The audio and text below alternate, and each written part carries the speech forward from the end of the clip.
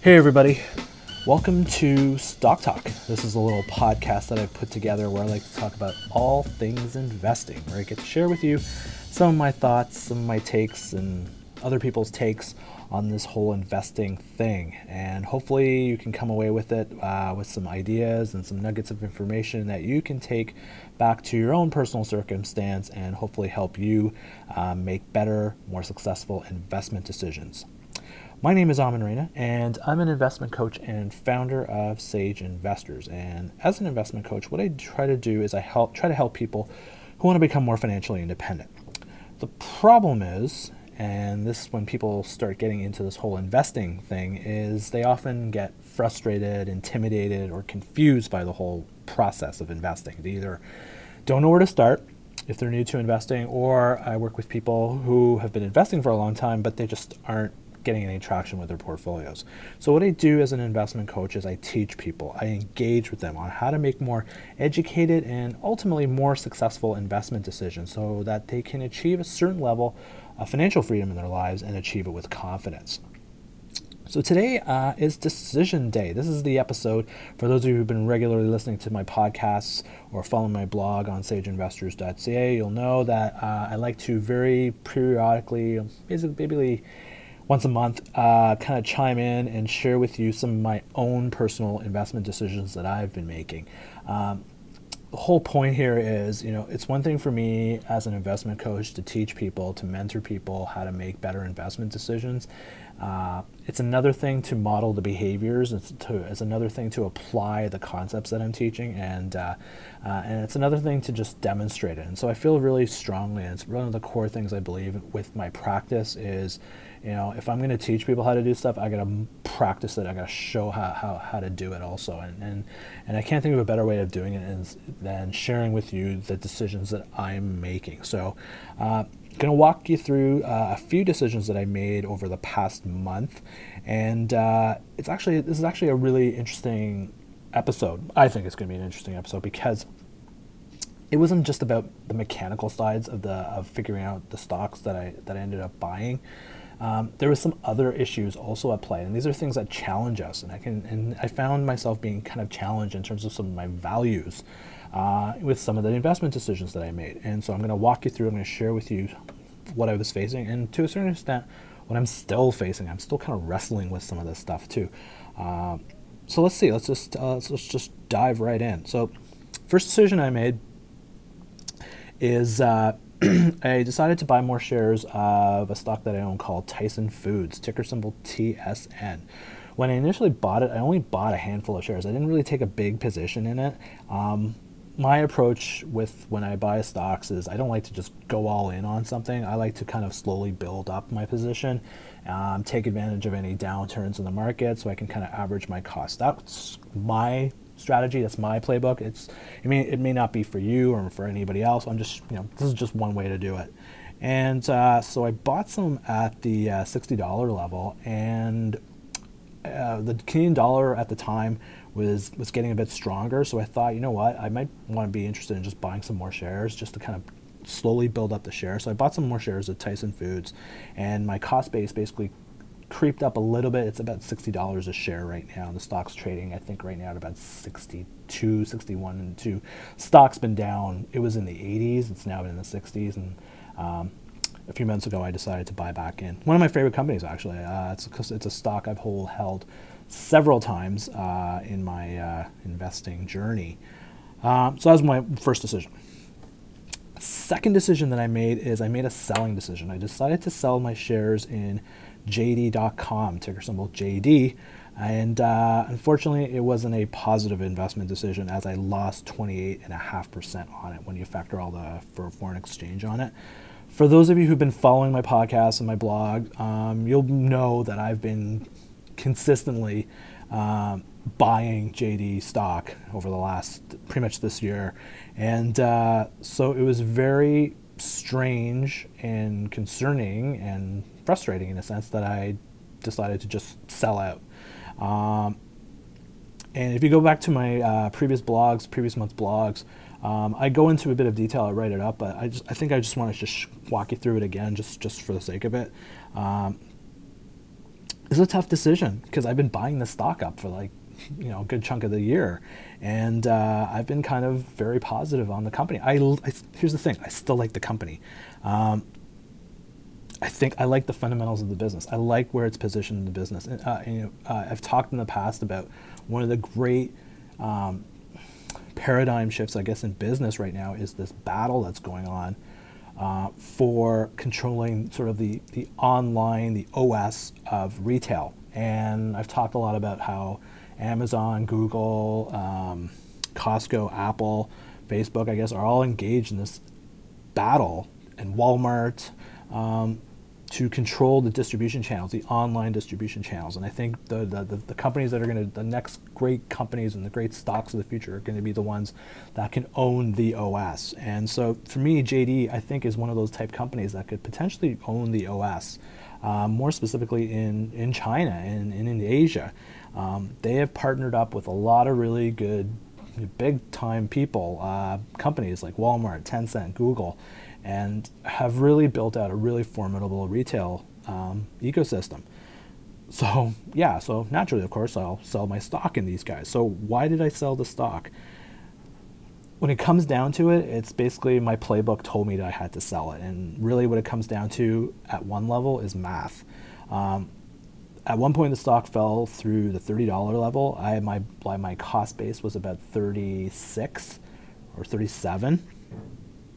And so I was down almost, as I said, 28.5%. So that would mean for the stock to rebound, for me to break even on this decision, the stock would have to go up 40% for me just to break even. And so I had a hard time seeing the stock actually doing it. I probably could have sucked it up and still held on to it. But as I said, one of my elements in my playbook is if I lose, my loss position is over 20%, I sell. And I don't ask questions, I just do it, because it's the other side of making investment decisions is try to make decisions that are going to be positive, but it's also how you handle the bad decisions.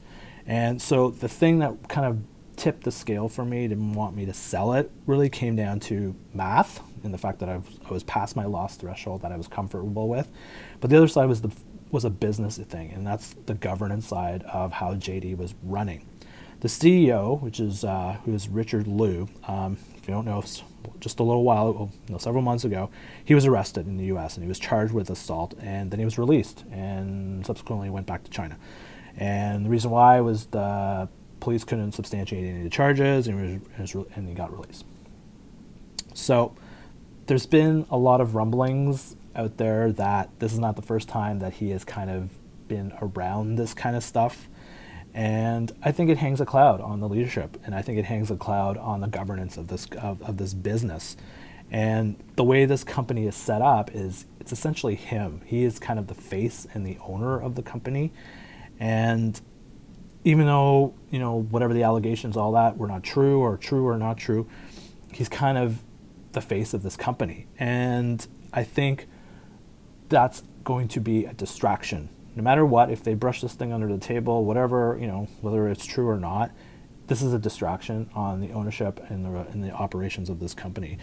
And so when I thought about that, I go, it's hard for me to stay on with that, on the fact that I'm down 28% on it too. I was kind of going back and forth on actually holding the position, because I almost thought that the situation that JD was facing was similar to the position that Baidu was facing. Not too long ago, one of their key managers just suddenly quit, resigned, and the stock got schmucked because of it. It was down like 25%. But I held on to it because I thought the company is bigger than one person, and sure enough, the stock rebounded. And so I was literally trying to apply the same logic to JD, but I think that was a situation where a person just left, and I think there was health reasons behind it. But this is like really, with all the stuff, the Me Too stuff going on right now, this is something that could really, I think this is a lot bigger than that, and the Baidu case, and I think it really has the potential to distract the company. So reason number one, the math didn't work for me. I was past my loss threshold, so I'm executing my playbook. So that's what I did. And the other thing is, I think there's a fundamental governance issue that has to get resolved for me to get interested in coming back into this stock. As I said, I like the company. I like where the company is positioned, but I think there's a management issue here. And And it sucks because at one point the stock was trading in the high 40s. I was actually making pretty good money on this stock. And to see it, crash through the 30 level is kind of, yeah, but, that's investing, folks. This is how it is. And that's why I talk about it being so critical that we have a playbook, that we design to deal with these type of situations. So we're not sitting there and making emotional decisions. We're applying the playbook. If you're applying your playbook, you're executing your playbook, you can make these decisions. And in the long term, you're going to end up with more money in your pocket than making emotional decisions where your chances are you're going to lose a lot more money going down that path. This is a reality. Guess what? We make bad decisions and it costs us, but we have to learn. The good investors out there know how to manage those losses. So that was my decision on JD.com. As I like the company, and you know what? It's a stock. I sold it at about 29. The stock's at about 23 as we're talking right now. You know what? If they fix up their management stuff up there, and it falls a little bit more, I could be tempted to get back into this company. So I'm going to keep an eye on it. I'm not just pitching the company, I'm pitching the stock. I'm going to keep an eye on it. And if it gets to a level where, a lower entry point, I might be interested in jumping back in. So we'll just park that one on the side. So that's my decision on JD.com. Next decision I made just recently was I decided to buy more shares in MGM Resorts, or MGM Entertainment. Ticker symbol MGM. This is the casino company. This basically I'm buying just to I decided to lower my cost base. I bought it originally around the 31 level. The stock was going down to almost the 27, 28 level. And casino stocks have been just continuously falling off. And part of the reason I think is a lot of these casino companies are very tied to Macau, the China market. And with all the trade trash talking that's going on between China and the US, I think it's having an impact on some of these stocks and some of these companies. So I think that's one reason why the stocks have been coming down. But I bought more because there's some good things long-term things I see with specifically with MGM. First is, it was also announced recently that Starboard Capital, which is known for being an activist kind of shareholder, kind of like the Carl Icahn-ish kind of thing, who like to go and buy companies that they think are underperforming or undervalued. And MGM has been kind of underperforming and undervalued for a long time. And I think having somebody in with an activist bent might actually put some pressure on the management to start doing some more things. And I think that usually could put a bit of a gas or put some juice behind the stock. So that was one element that I thought was a positive, for the stock at least. And I still like the fundamentals of the business. I like specifically the potential and the opportunity that the whole legalization of sports gambling in the U.S. offers. I think that's a game changer. And from what I can see, MGM has really put a lot of investment into the developing a real ecosystem, both an online and in-person sports betting platform. And they're going out there and they're selling it. And I think they could be a real big player in the whole sports betting thing. I think they've got a bit of a head start versus a lot of other casinos and gaming companies. So that was my big reason why I decided to buy into MGM. And so the stock down, and I think a lot of it out of favor by analysts in the market, thought it was a good opportunity to come in and lower my cost base on it. So that's so I did. So I bought some more shares in MGM. And it kind of leads into my last decision that I made, because I'm liking the gaming stocks right now because I guess they're out of favor. And the fact of the matter is, these are strong, wealth-creating companies. They generate ridiculous amounts of cash flow, and they're very profitable. And they're out of favor. So that's usually my favorite little combination, out of favor companies that are profitable. So, and it led me to my last decision that I made in the month, which was I decided to buy into shares of Las Vegas Sands, ticker symbol LVS. This is a stock I've owned a few times in the past, and it's been a pretty nice ride that I've had with them. At the same time, I've owned it in the past and I've sold it prematurely because there was some dubious accounting things that were going on. And whenever I hear dubious accounting things, I walk away real fast. I don't care how much I love the company. So the stock, what got me into Las Vegas Sands was stock's been down 14%, trading near a 52-week low.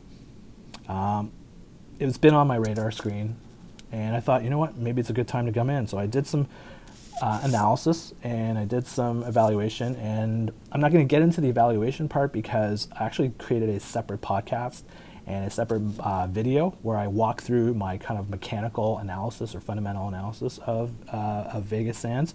So you can catch that if you go through my website, and you'll see the video on the podcast, and you can also download it from Apple Podcasts too. So you can take a look at that. But what I want to talk to you today about is not that side of it, but as I said before, I was really challenged to buy the stock. I really went back and forth behind it, and it's got nothing to do with the fundamentals of the business, because I like the business and I like where the stock price is right now in terms of getting into it. This one was a tough one because there's politics in play in this one. So the CEO of Las Vegas Sands is Sheldon Adelson, and for those of you who don't know, he's one of the richest men in America. He's also one of the biggest donors to the Republican Party, and he's one of the biggest supporters of the president, the current U.S. president. I'm not one to talk about my politics here. I think I'm pretty much, if you go to my Twitter account, you'll know that I'm not a fan of the guy. I call him the Mad King. I don't even like to call him by his name. I think he's a Mad King. I think he's divisive. I think he's not the right person to be leading such a powerful and such a great country. I don't care for him. And the fact of the matter is, this person who is leading Las Vegas Sands, Sheldon Adelson, he's buddies with them. And he literally has the ear of the president. And I had a hard time saying, why do I want to buy stock in a company led by somebody who is actively supportive of the types of divisive policies and anti-business policies, because this whole trade trash talk thing is so I think it's so detrimental to the country. It's anti-business. It's anti-capitalism.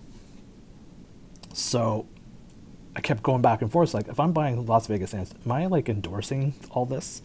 I started evaluating the company, looking at the business itself, but then once this political side kind of gets over it, I just kept going back and forth. And you know what? In my mind, I'm still kind of going back and forth on it.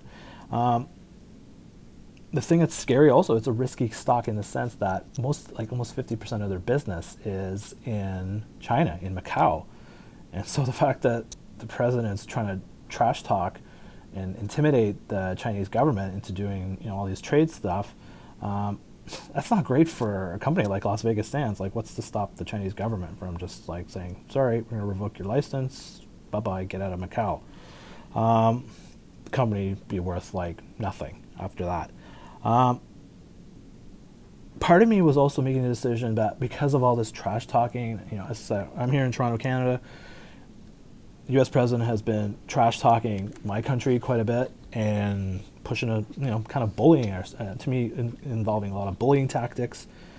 Part of me was like, you know what, I'll stick it to the U.S. and just, I'm not going to buy any U.S. stocks. And there's part of me talking about that, seriously thinking about that. And there's a lot of people out there talking about boycotting U.S. products, stop buying U.S.-based products until all this stuff, this garbage settles. But is that part of the investing decision? I don't know. So I've been really confused by this whole thing. But, here's the thing. At the end of the day, you got to make a decision. At the end, I bought the stock. I decided to buy in on the stock because I came back to core principles here. I think it's a good company. I think it's a very well-run company. I don't care for their CEO. I think the CEO is a jerk. But I think it's a great business, and it creates tangible wealth. And there's people who are going to engage and go to their casinos and go to their resorts and buy their stuff and bet and gamble and leave a lot of money on the table over there. But what led me to make my decision was me. I have a very I only get one shot to do this stuff. We all have a very limited investing window. Even if you say you have 30 years, you're in your 20s and you're not going to invest till you're 50. 30 years is not a long time to be investing. We have limited windows in our lives to invest, and unfortunately we can't roll back the clock. And so my mandate when I make decisions, I have to make decisions. I have to put my money to work, and I need to be continuously investing. And putting my money to work, and obviously do it in a very prudent fashion if I'm going to get to my financial goals, if I'm going to reach my financial goals. And so when I look at that, I look at the opportunity that Las Vegas Sands opens up with. I like the space. Those things to me override the politics of it. And so I decided to buy. And yeah, I'll just say one thing. I still go back and forth on it. Even as I speak right now, I'm still kind of like wondering, like, what the hell? Like, should I just go buy more MGM and just forget LVS? It's tough. And that's the thing here, folks. And that's really what I want to get into here is this is hard stuff. This isn't now just about, investing is not purely about just crunching numbers, calculating ratios, doing discounted cash flow analysis, understanding where interest rates are going, stuff like that. There's the analytical side of investing, and then there's the behavioral, the emotional side of it. And this is hard stuff. Even if you've been formally trained in investing, have a CFA, an MBA, or whatever, these are the type of decisions where you kind of have to use more judgment, and the decisions become more of an art than a science. So how do you deal with this stuff? And so I'm just sharing with you kind of my little struggle that I went through with this decision. And all I can say is the best way we can deal with this stuff is just try to rationalize it, is bring the situation, bring your analysis back to what your goals are, what your strategy is, what your playbook is telling you. And this is about executing that strategy, executing your investing ideology.